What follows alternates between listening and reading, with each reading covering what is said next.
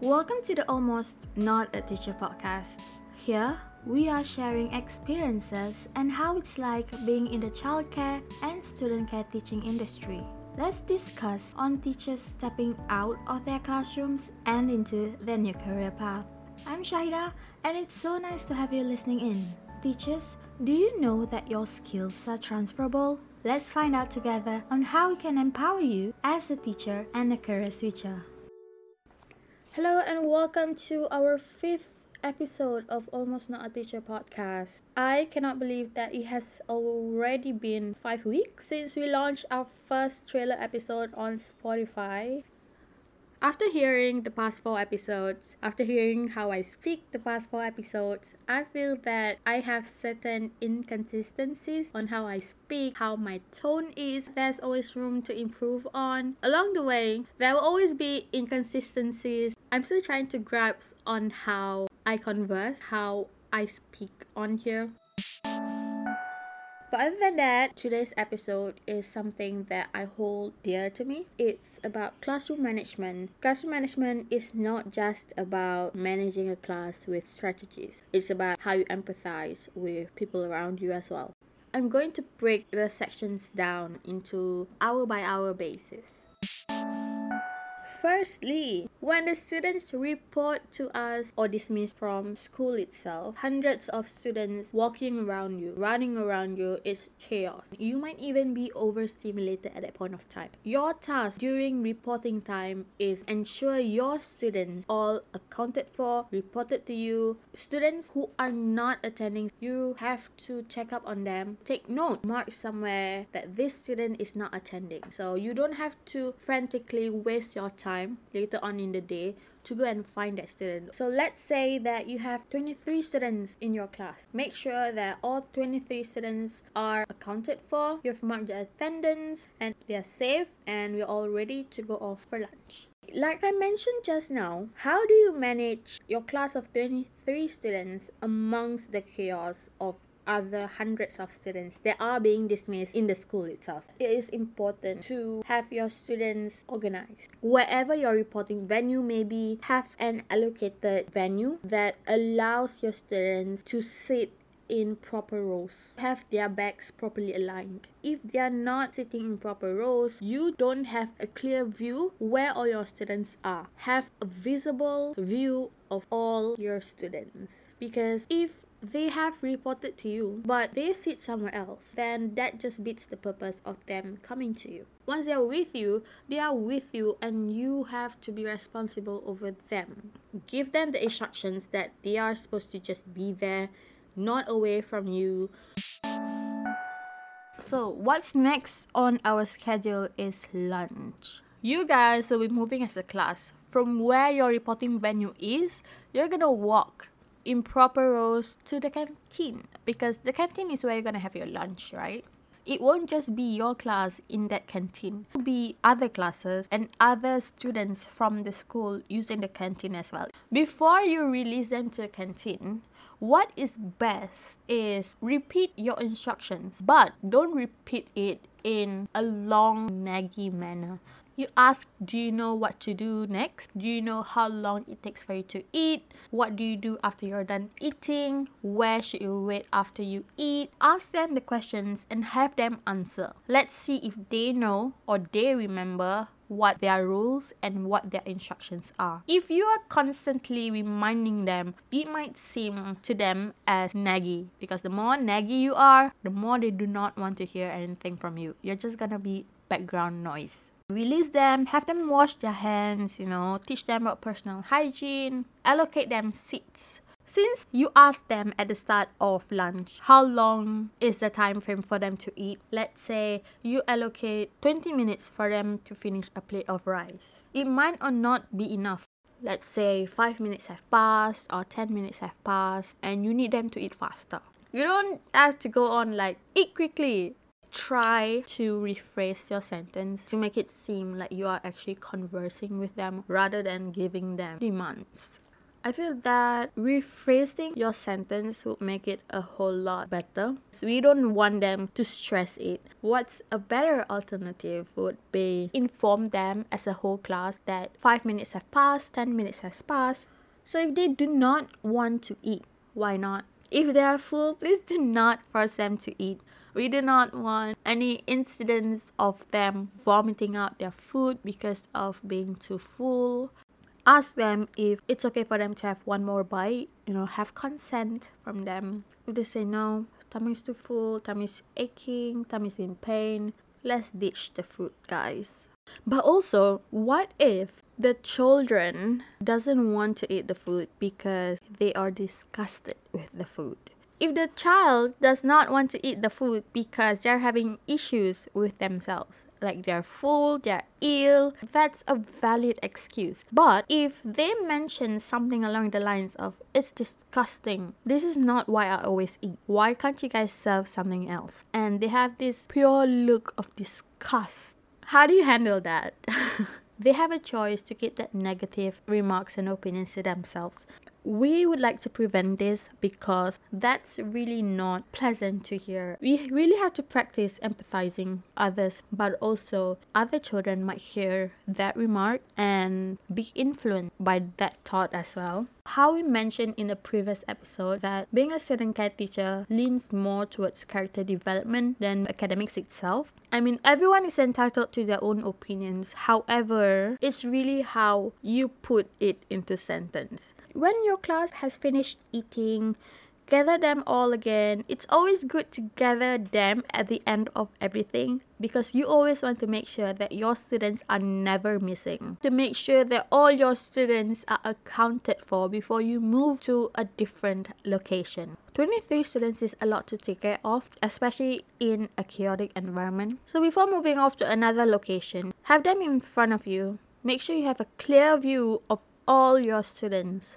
Double check that all your students are there. You reach the canteen with 23 students, you leave the canteen with 23 students. Next, we're going to talk about homework time. And this is where the actual classroom strategies, routines, rules, reward charts are all put into actual place. Before they step inside my classroom, what I have them to do is to just wait for me outside. Why do I do that?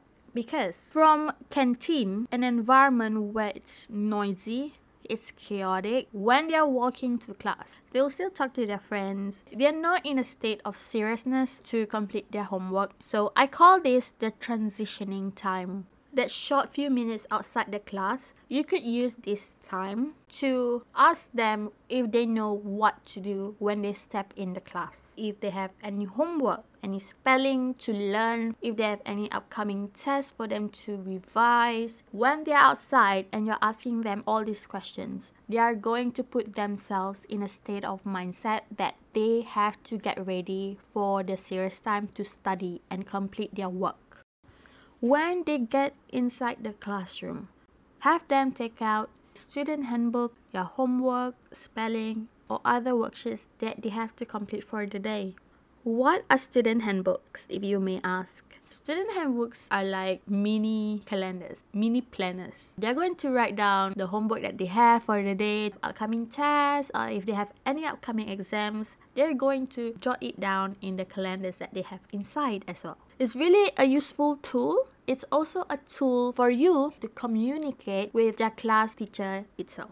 At the start of the study time, check on what homework the students have. Whatever they have taken out tallies with what you read in their handbook. So what I like to do is that after my students are done with all their homework, they are not allowed to keep it first. They are going to show me their handbook and all their homework that is to be done that day. So I'm going to check that they actually complete it, and I'm going to tick in their handbook, have a mark on there saying that, oh, this child has done their homework in student care.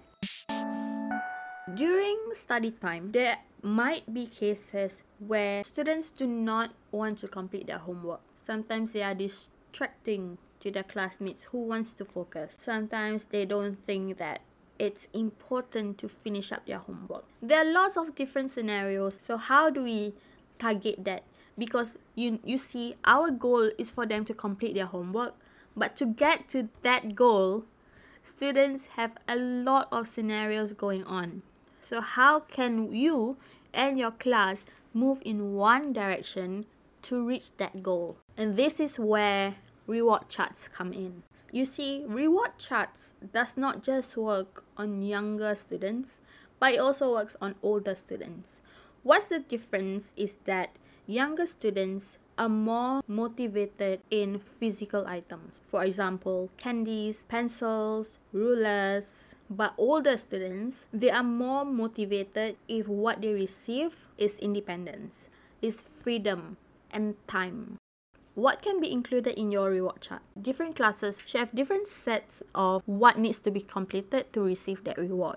If the students in your class are more quiet, they are not open, they are very reserved, your goal with that class is to have them be more open to each other, to break that bubble. But if you're in another class that always talks, distracts each other, you might have a different range of tasks for your students to complete to receive that reward.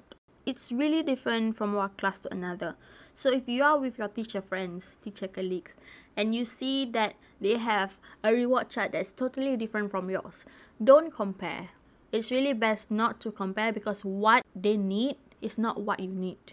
And what you have for your class is not what they have for their class. You just sit in your class and you observe your students. You observe what they need. You observe what they want.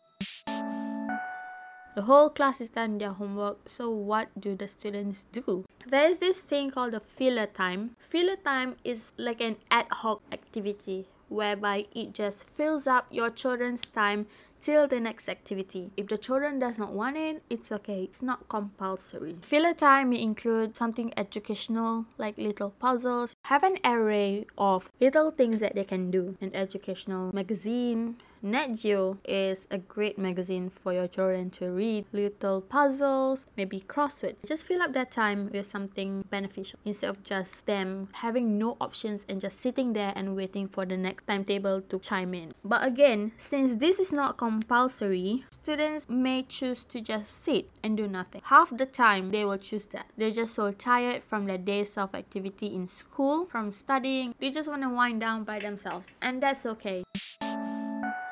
We have nap time as well. Some students, they insist on not wanting to rest because they feel that they don't have a reason why to do that. And the reason why they have to nap and rest is because they had a long day in school.